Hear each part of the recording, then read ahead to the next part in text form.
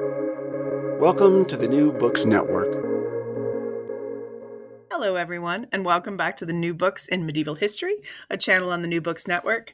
I'm Jana Byers, your host, and I'm here today with Hope Williard, who is an academic subject librarian as well as an associate lecturer in the School of Humanities and Heritage at University of Lincoln in the UK. Today, we're going to discuss her new book, Friendship in the Merovingian Kingdoms, Venantius, Fortunatus, and His Contemporaries, out 2022 with the Arc Humanities Press in Leeds. Hi, Hope. How are you? I'm good. Yes, it's lovely to be on the podcast. Thank you for hosting and having me here. That's a really nice time. Thank you for joining me. So, how are things in Lincoln today? Things are good. Things are good. It is a bit gray, but the sun is struggling through, so hopefully spring will be on the way. The snowdrops are up, which is really a relief to see. Excellent. Well, good luck with that. It's gotta happen. But I'm like, oh, it's almost spring, and then I remember it's February, and I'm being delusional.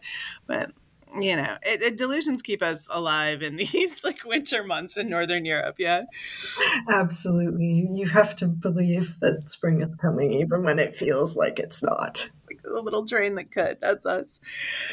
All right. So today I'm so excited to talk about your book. The first thing I want to get at is how this fits in your academic life. Now, this comes out of your dissertation, yeah? Yes, absolutely. Yeah. All right. In fact, it's like very clearly. So how did you pick this topic? How did you come to it?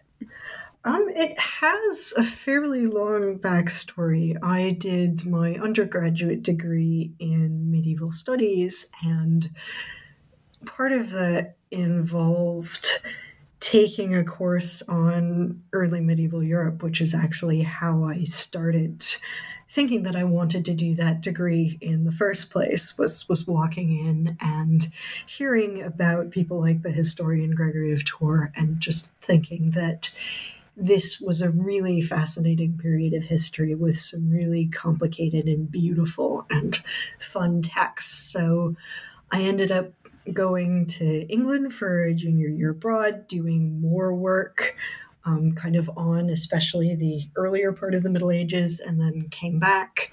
My final year of university, the special seminar in Latin happened to be about the 6th century poet Venantius Fortunatus, and I was fascinated.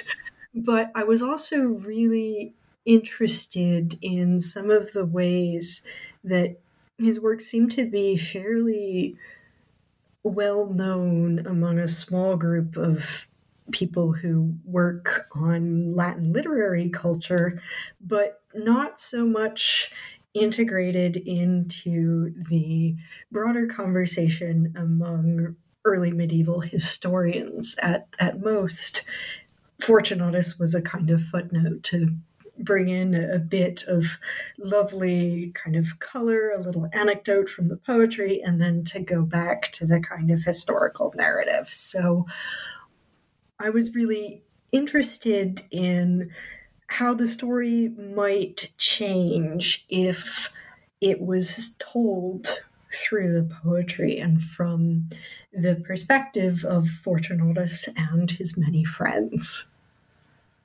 All right. And how did it? Are you happy about like this work? Did it work out? Is it all you'd hoped? I think so. Yes, I think it's interesting to try and think about how you organize and break down that sort of project, because one of the things that's nice about telling narrative history from narrative sources, so something that's thinking about events before and after, or as they proceed chronologically in time, and the kind of causal connections between them. The nice thing about writing that type of history from a body of sources that is also engaged in that project of kind of organizing and interpreting is you have a very clear kind of frame and definition for everything to go through. Whereas if you're working with literary sources like poetry, which don't have those clear markers, some of Fortunatus's work can be dated, but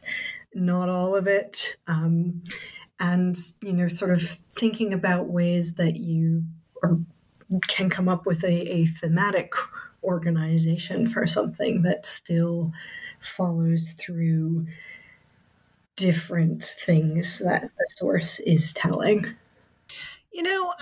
Actually, I wanted to get to this anyway, and it's perfect time now to talk about the work of being a scholar of the early medieval period, which is a very different beast than being doing the High Middle Ages or the Late Middle Ages, or certainly the early modern era. So how do you go about studying a guy like Fortunatus? I think there's a pretty common misconception that a lot of people have, that the early Middle Ages are the so-called Dark Ages, and everything is really terrible, and we don't know much about it, but what we do know is that it's all pretty grim. And it's, the same way that medieval is often used as a kind of adjective for something that's not very nice. And I think one of the interesting things about writing early medieval history and writing history with poetry as a source that I really find exciting is the ways in which you're putting together pieces of a puzzle, and it's always a little bit incomplete, or it's always something where the questions you want to ask aren't necessarily the ones that the sources are answering, but you can also get this really interesting perspective on their concerns and their values from what is there. Mm-hmm. So tell me about your sources. What do they look like? How are you finding them? Yes, so Fortunatus is the main figure in this particular book, is one of our major sources for the Merovingian kingdoms. The Merovingian kingdoms are essentially in what's now France, the Rhineland part of Germany, Belgium, a little bit of Switzerland. So kind of that particular area of Europe. And they essentially come about in the period of the 5th century, when the Western Roman Empire is politically coming apart. The lands that had been ruled by an imperial administration are taken over by the people who had basically been employed as Roman troops. And that's a very interesting process. By the time of the 6th century, that process is a few generations in the past. So one of the really interesting things about Merovingian society is the extent to which you can see the ways that they're drawing on the Roman past, using Latin for administration, drawing on Roman cultural values, thinking about the ways that people connect with each other or should be connected to each other in terms of relationships of patronage and friendship and dependence and reciprocity and all of these sorts of things. But also that, that kind of administrative and political structure is no longer there. So you have this interesting kind of dichotomy between what's going on culturally and what's going on administratively and politically. So I'm actually very curious about the canon, Fortunatus's canon as well. Like, specifically, what do you have there? Like, tell us what you're reading there. Absolutely. So Fortunatus is what sometimes is called an occasional poet, and that doesn't mean that he's a poet who only writes every so often. What that means is that he is a poet who writes for occasions. So he is the author of over 200 poems, at least 6 to 8 biographies of the saints, and a really long kind of epic poem about the life of a saint named Martin. So it's actually a pretty substantial body of material. Again, going back to what I was saying earlier, there tends to be this narrative that the early Middle Ages doesn't have a lot of material, and Fortunatus's archive is really quite large. So that's the kind of rough sort of scope and scale of the material. Not all of the poems are very long. You do have some really big pieces for big occasions, which we'll hopefully talk a bit more about in our conversation, which are, sort of 200 to 300 lines long. They're really large.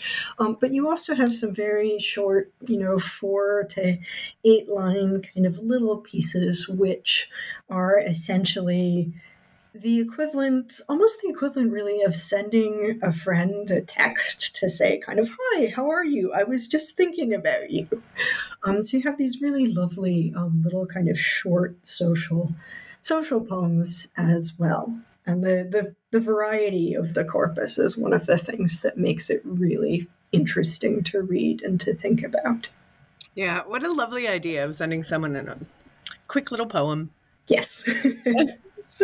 Thinking about you. Here's a poem. So he's from Valdobbiadene, educated in Ravenna. So what's that going to look like? What's his education going to be? So his education is going to be a fairly standard late Roman education. Obviously, a lot of it is literary and rhetorical. There's some indication from a comment he makes in one of his poems that he studied law. Because by this point in time, the Italian peninsula is pretty thoroughly Christianized, at least at the level of the elite intellectual class of society. It's also going to be a Christian education as well, so one that focuses on obviously the Latin text of the Bible, but also by the time Fortunatus is writing, there's a fairly substantial body of Latin Christian poetry for him to read and think about and discuss with his classmates as well. It doesn't seem that he knew Greek, or if he did, he didn't know very much of it. And of course, Italy, because of the way the peninsula over the course of Fortunatus's childhood and young adulthood is going back and forth between the Goths and the Byzantines, it's not impossible that there would have been some exposure for him or young men like him to Greek, but it doesn't seem to be a language that comes out in his writing anyway. Okay. And so this feels fairly, it's kind of, transitional. It feels very of his time. Yeah. Would you say that? Yes, I think that's one of the really interesting things about the way that scholars in the past have approached Fortunatus, as seeing him as this kind of liminal figure, this in-between figure. He's either the first medieval poet or the last classical poet. And it's one of the interesting things when you think about this question of periodization, which a lot of historians do. Are the Merovingians late antique or are they early medieval? Which is a question that possibly, only a sort of small group of people in the world actually think matters. Sure, but I think when we're medievalists, especially when we're medievalists who work on Latin literature, we are dealing with kind of specialized questions that have, in some ways, kind of perhaps larger insights. And I think that sort of question of, is this late antique? Is this looking back towards, the late Roman world, the traditions of classical Latin and Latin Christian culture? Or is this kind of looking forwards to the rich and wild and varied and funny and profane and urbane and witty world of Latin that comes into being in the Middle Ages. So he's both. He's always both. He's absolutely right. He's absolutely always both.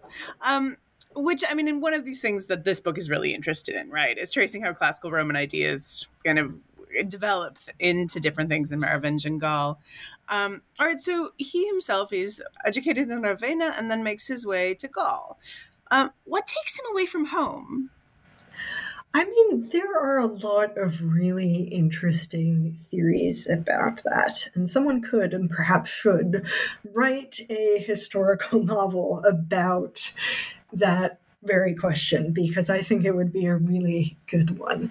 So there is a theory that Fortunatus, who's educated in Ravenna, Ravenna is the capital city of Byzantine, so Eastern Roman Italy. There's a big war between the East Romans and the Gothic rulers of the peninsula over who's going to control it. There's a theory that because of sort of where and what Ravenna is at this time, that Fortunatus is essentially going across the Italian Alps as a kind of East Roman agent to sort of almost spy on the Merovingian rulers and kind of report back and be a sort of a diplomat and in favor of East Roman interests. This is a good story, but there is very little evidence for it. And we do actually have bits of his poetry where he says why he went, which is that he says he was going on pilgrimage to the shrine of St. Martin in Tours to be healed of an infection in his eyes. Now, if you take the bits of his poetry that can be clearly dated to early in his time in Merovingian Gaul, and you can kind of do this by looking at the wider historical context, so what's known about the lives of his addressees, when they were active, when they lived, when they died, these sorts of things.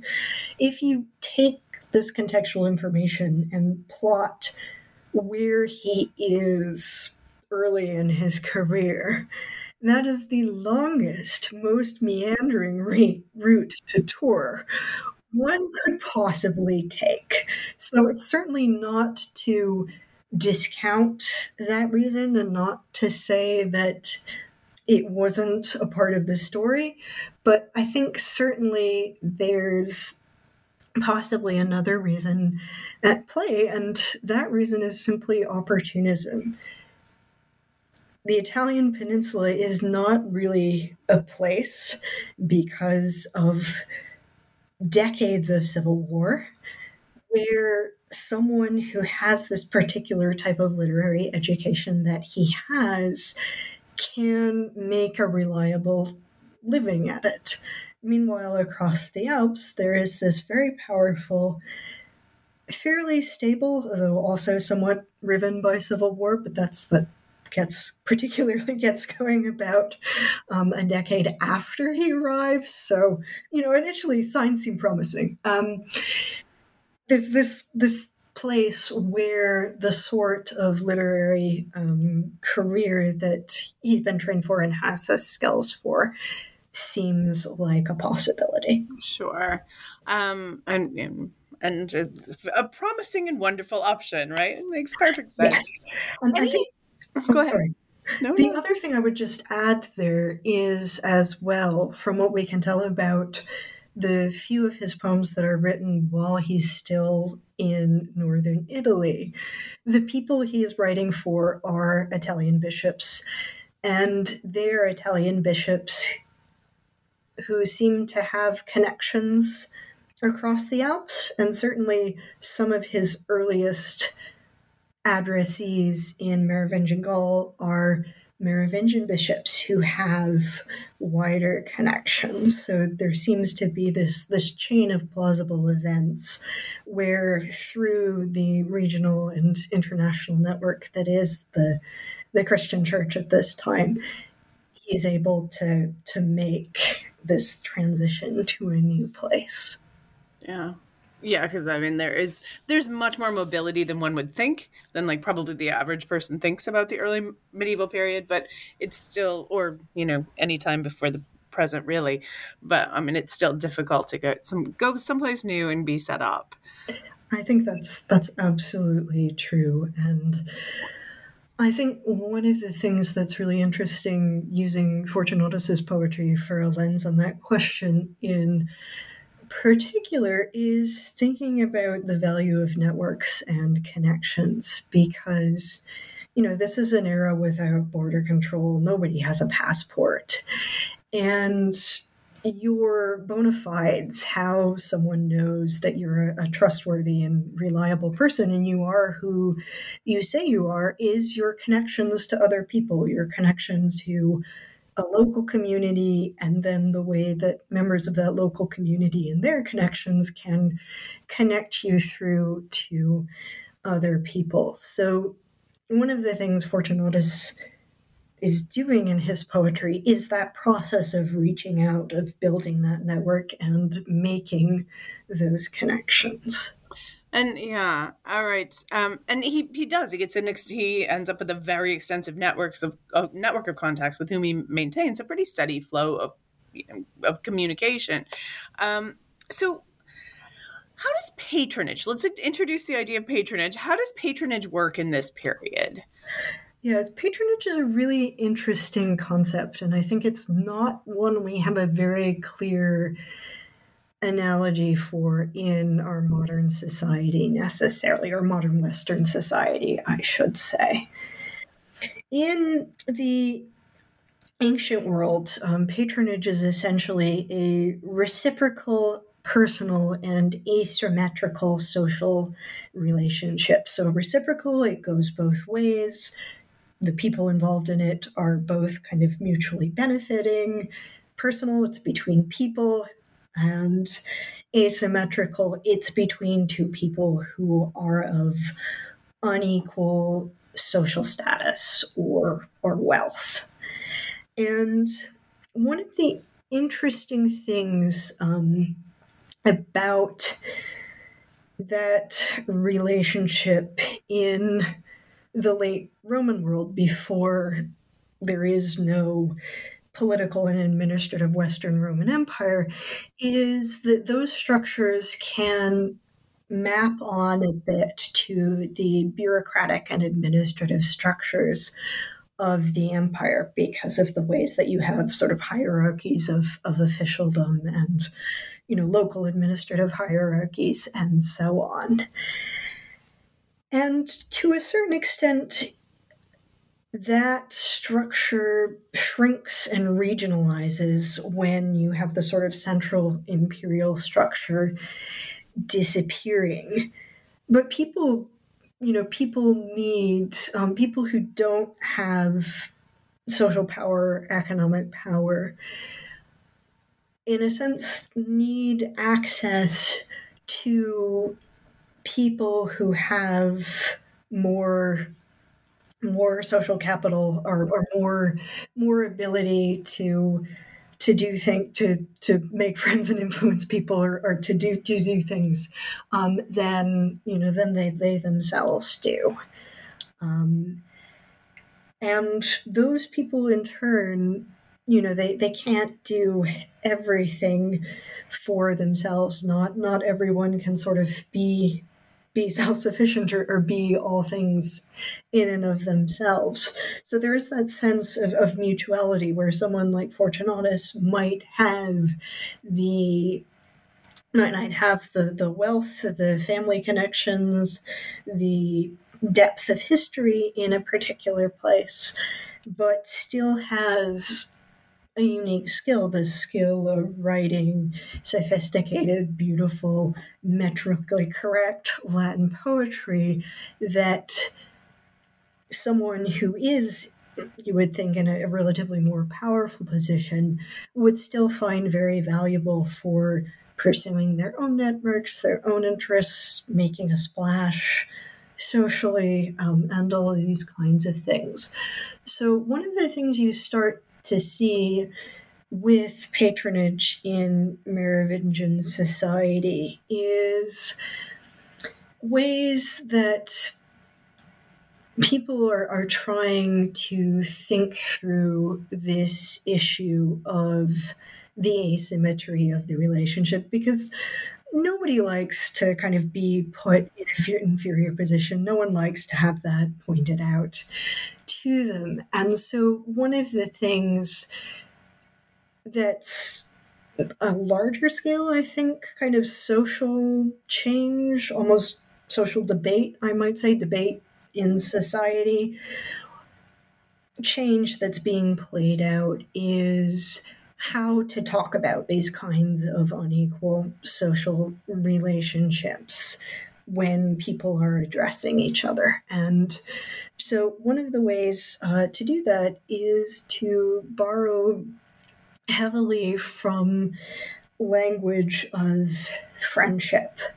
I think when we think about friendship in modern Western society, we think very much about a relationship that is founded on personal affection, personal esteem, a kind of close bond between two people or a group of people. And I certainly think that that is true for the time and place we're talking about in Merovingian Gaul.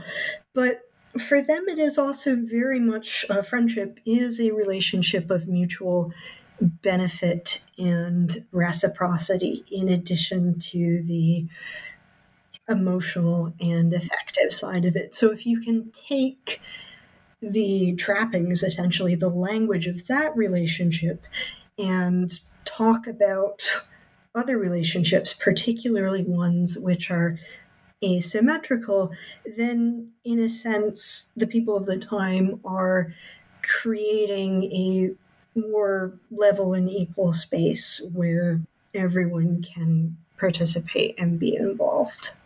Okay. And so is it reasonable to say that friendship is a tool to kind of strip away some of the difference then, right? Like friendship is this that's not the question I want to ask. Okay. Yeah, but it's a really good way to put it. Friendship is absolutely a way to soften stark differences between people.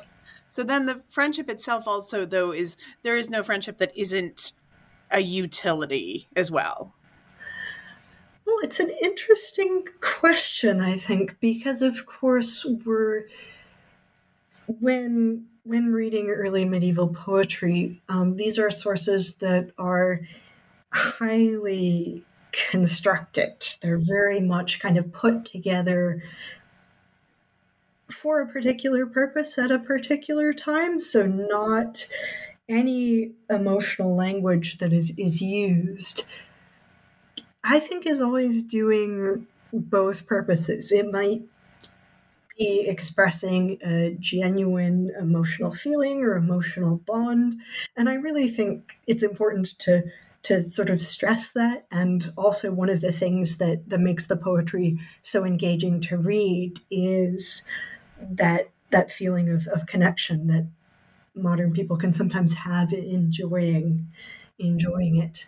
But also to acknowledge that representations of emotions and of relationships do have a very practical purpose in this period because of the importance of having a network and having a community for social security and identity. Yeah, so yes, and there. Well, I think like maybe it's just useful right now to talk about some examples of this, which you use, it's like how you make your argument in your book. So talk to me about the church dedication of the Cathedral of Nantes. Absolutely. So one of the people Fortunatus writes a few poems for is the Bishop of Nantes, whose name is Felix. And Felix is the subject of a really interesting poem, one of actually the longer poems that Fortunatus writes about churches, because Fortunatus writes this longish poem essentially to celebrate the fact that Felix has built a new cathedral in Nantes. And hooray, everyone's very excited. And typically what happens when someone builds a new church or a new cathedral is it has to be dedicated. There has to be a ceremony to consecrate the building and make it fit for the purposes of worship. So as far as we can tell, Fortunatus's poem is written for that occasion, that ceremony. And it, in many ways, follows what's a kind of standard structure for a lot of these poems, where he's talking about the building itself and how beautiful it is, and we get this lovely description of some of the decoration, painting, light. Light in churches is very, very important. And a bit about the saints whose relics are in the building, and to whom it's dedicated, and kind of wrapping up with, oh yes, and this is here because of this great guy Felix. And so you typically get that kind of three-part structure. And it's just a really interesting case in point, because not only does it kind of go through that so clearly, but it really makes clear the ways that these sorts of occasions are social ones, because towards the end of the poem, Fortunatus name drops everybody who's important there. And so you get this lovely picture of, all of the kind of regional bishops and the fact that they're all present. So it's almost like seeing the social network and the social bonds in action, kind of captured in time. Yeah, so there's this way that the high and mighty that are at this place, this is written down for all eternity. We can see that they were of import at this time. Absolutely. Yes. They matter, see and be seen, and that's recorded. Yes. All right. Which is slightly like it's a different situation than we have that we see in other places. Another thing I really want to talk about is Radicund. The Thuringian princess, Frankish queen, retires to religious life and she founded the convent of the Holy Cross of Poitiers. Yes. So how does she know Fortunatus? How are these two related? So as you've wonderfully introduced her to, Radicund is a former Merovingian queen. She has this incredibly tragic history where she is essentially taken from her family as a young child. She's from a royal I'm sorry, family. Hope. Can you hold on 1 second? Yeah, of course. Okay, wait 1 sec. We'll go back to this. Yeah, no problem. It was May. May did everything. Yeah, they texted you, but you must not have seen it. I had it. Okay, thank you. I'm so sorry for interrupting. No problem. Have a nice night. I run a study abroad program. These things happen. Okay, so we're gonna go back to how Radicund, and how does she know Fortunatus? Right. So Radicund knows Fortunatus because she is a former Merovingian queen. She is captured after the slaughter of her family and the destruction of their kingdom, and married, not perhaps entirely voluntarily, to one of the Merovingian kings. What her biographers tell us is that perhaps because of this incredibly traumatic and difficult childhood, or a combination of that and an innate kind of interest, she had always been very strongly attracted to religious life and to really extreme forms of devotion. One of the words I use in the book a fair amount is the term asceticism, which in this period means a really strict and stringent form of Christian practice that is focused on fairly extreme disciplining of the body. So things like, sort of restricting oneself to a small space, restricting the amount of sleep, restricting the foods one eats, and kind of ceaseless or very frequent prayer and worship. So all of these things. And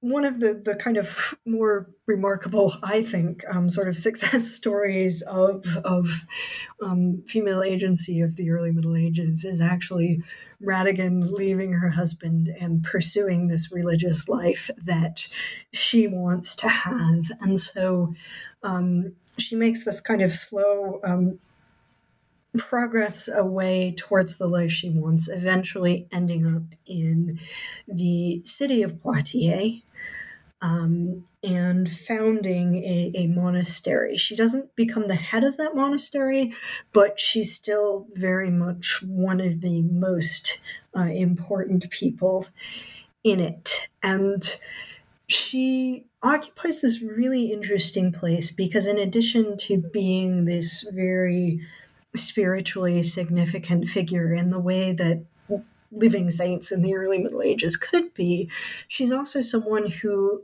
maintains a clear interest in Merovingian politics and clear kind of connections with that wider world. And in some ways, Fortunatus seems, as far as we can tell, we have no direct evidence for this, but it seems to be something that's implicit in the account that we can gather from his early poetry in Merovingian Gaul. He seems to realize that attaching himself to Radegund and to her connections is going to be the most stable place to be in the Merovingian kingdoms, because the thing about living in a monastery in this period is that is where you spend the rest of your days. You don't move, and the royal courts are itinerant, so they all move around. So anybody who wants to be the king's court poet is going to be pretty constantly on the road, whereas if you go and be a court poet at the convent of a former queen, then you have both the advantage of lots and lots of connections and also a stable and secure place to live. So we don't know exactly how they met, but we can put together the pieces to say that because of Radegund's connections and because of Fortunatus's work for the most important Merovingian bishops and kings of the mid-6th century, that's how he arrives there. It's not clear whether he intended to do that or whether it's one of those things where it's how things ended up working out. Just yeah, but it's a nice place for him to end up, right? No, not bad. So, but then we have this issue of reading a friendship through the men and women, through someone who's in a convent, language that, like, feminized language that can't be used. So, I mean, I think there's some question of, can men and women even be friends? But how about just this? Are these two, are they friends? What's their relationship? I think it's a really interesting relationship. One of the things that I think has been lacking before my book was written, and when Fortunatus was being used mainly by historians as a footnote. And I should just stress that mine is not by any means the first standalone book on Fortunatus, and there are a few really wonderful books about him. But one of the things that frustrated me sometimes when I was working on this book is the standard approach to Fortunatus as a poet was to focus very much on his connections to bishops, his connections to kings, and not really to think about his connections to women as equal and important to those other two. And I think in the book, I call it something like a center of gravity in the collection. That actually, if you look at Fortunatus's poetry by the numbers, something like close to 25% of it is written to Radegund and to her adopted daughter Agnes, who's the abbess of her convent. So something like 20 to 25% of it is written to them alone. Now, that's an interesting problem in a way, because quite a lot of that is transmitted a bit differently from the main collection, which might be an interesting issue we could potentially talk about later. And from that extensive body of work, a really interesting picture emerges with, I'll start that sentence again, some of the time with Fortunatus's poetry for Radegund, you can see that he's clearly performing this kind of function of a court poet, where he is writing in her service and for her interests to do things that she wants done. And some of the time, it seems clear that he is writing these poems to foster kind of connection and community with her and her community of nuns, and especially with her and Agnes, the abbess. So I do think it's absolutely possible to talk about a genuine friendship and connection and community between the three of them.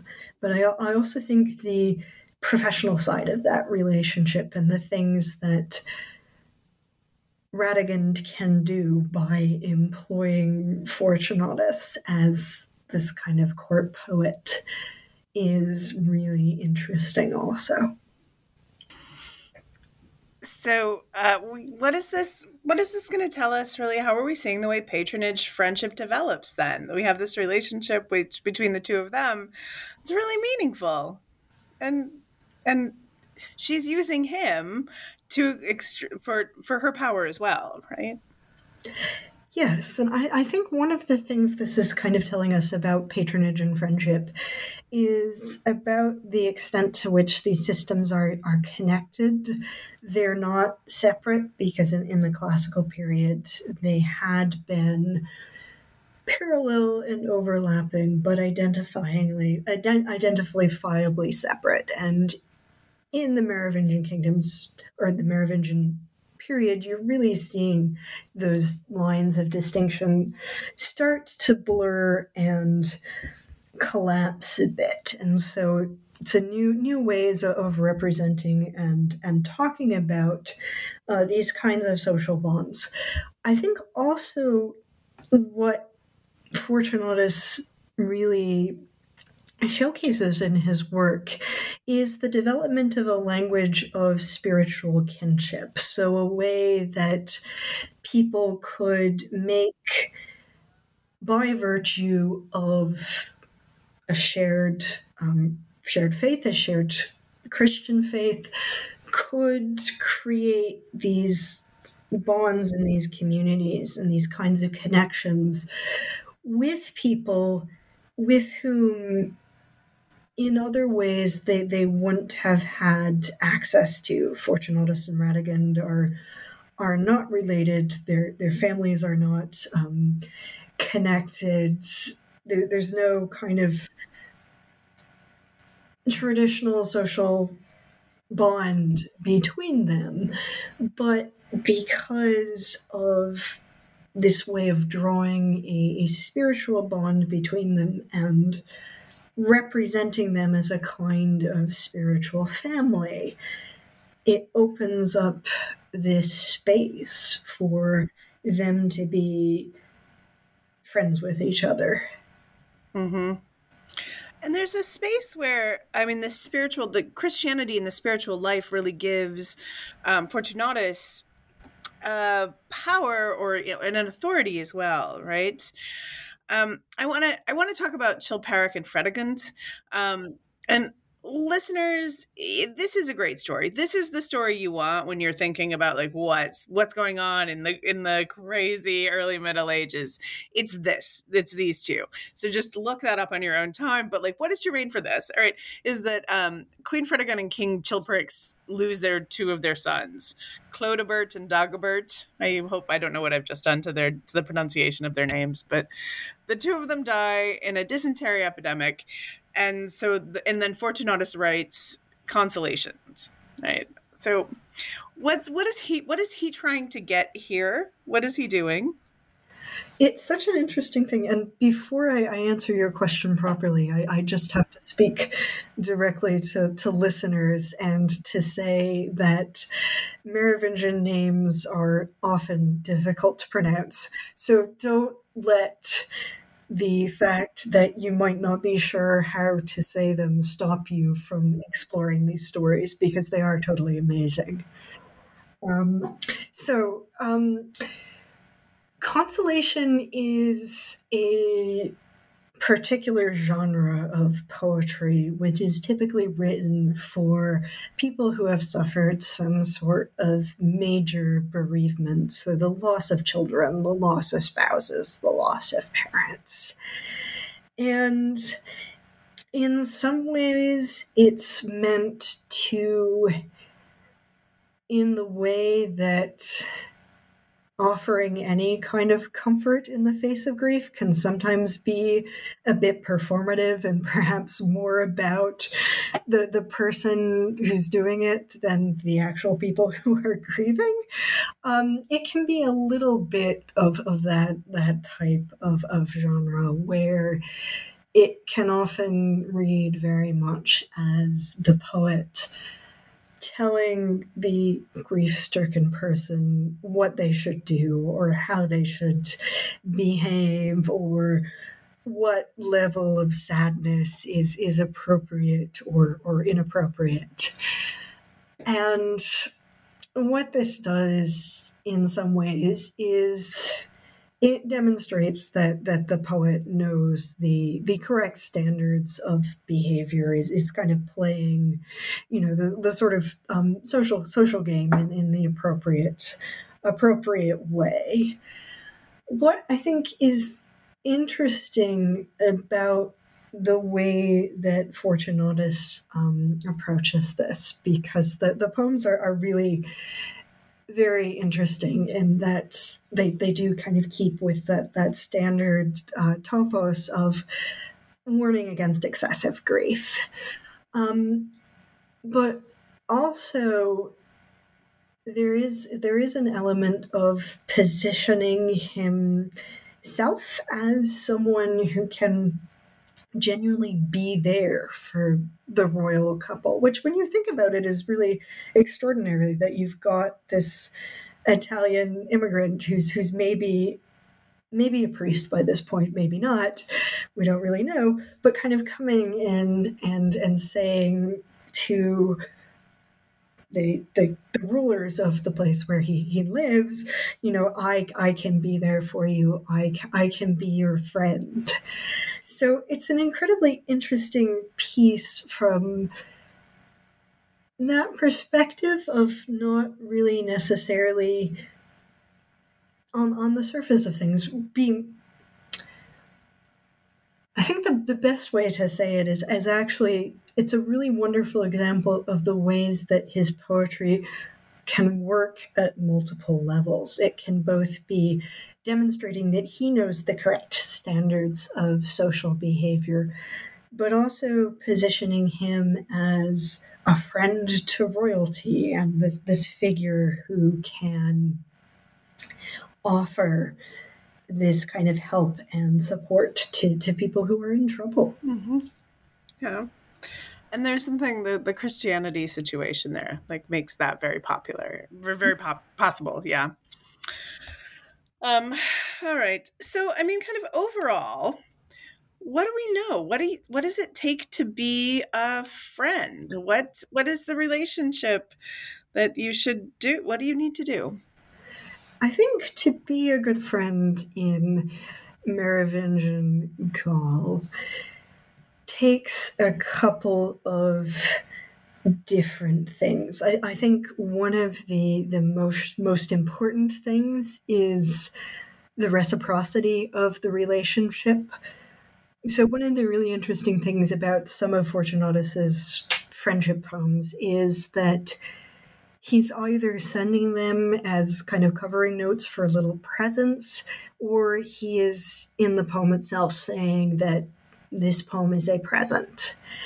And one of the cool things about gift giving in pre-modern societies, not just Merovingian societies, but more broadly, is that it, in essence, requires the return of a gift back.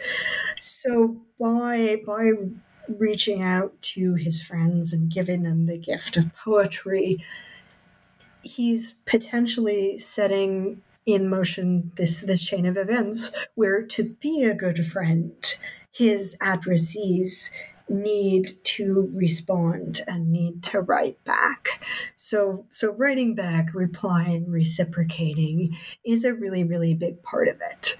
A second really big part of it, and a really interesting thing that he does, and that lots of medieval letter writers do, is he asks for, in some of his poems, he asks to be connected to other people's networks. So to be commended is kind of the technical term from Roman and late Roman culture. To be commended, to be recommended to other people. So not just reciprocating, but having a network and making that available to other people is a really big part of being a friend. And I think the third thing, which is really interesting and adds this interesting contradiction to the first two, is Merovingian Gaul is not necessarily a place where the post is regularly delivered, where travel is easy and safe. This is common across the medieval world. And so one of the other things that's required, the third thing, I think, and perhaps most important thing that's required to be a good friend in Merovingian Gaul, is a very vivid imagination. So that if your friend isn't able to reply, or something happens, the communication breaks off and you don't know why, you can imagine a situation where this connection is still possible. Fortunatus has some incredibly beautiful poetry, which I talk about in the final chapter of the book, where he is trying to maintain friendships with other people. And a lot of the way he does that is by imagining them in their absence, thinking about what they're doing, what they might be doing, sort of almost creating this little sort of movie in his head. That's how I like to think of it, about their lives and their situations. And that's something that this imagery, this language of absent friendship, where imagination is a big part of how to make a emotional connection and maintain a friendship, is possibly the most important part. Wow. That's fair. That's lovely. All right. I have taken up so much of your time already, so I just have one more question. And this one should be an easy one, but what's next for you? Gosh, I think there are a few things that are next.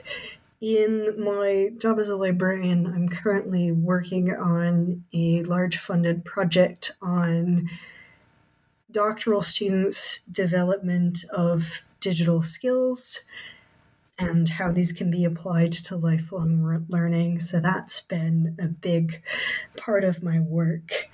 And other projects I'm working on at the moment include a large project or a series of smaller projects feeding into a large project on letter carriers in the late antique world. So the people who deliver these poems and these messages, and what that does for them, essentially, how being involved in networks of communication helps them to pursue their own interests and their own objectives. That sounds fascinating. I want to know all about that. All right. And so yeah, write that and we can talk about it. Okay. That's the plan. That's the plan. Okay, excellent. I hope, thank you so much for talking to me today. Thank you very much.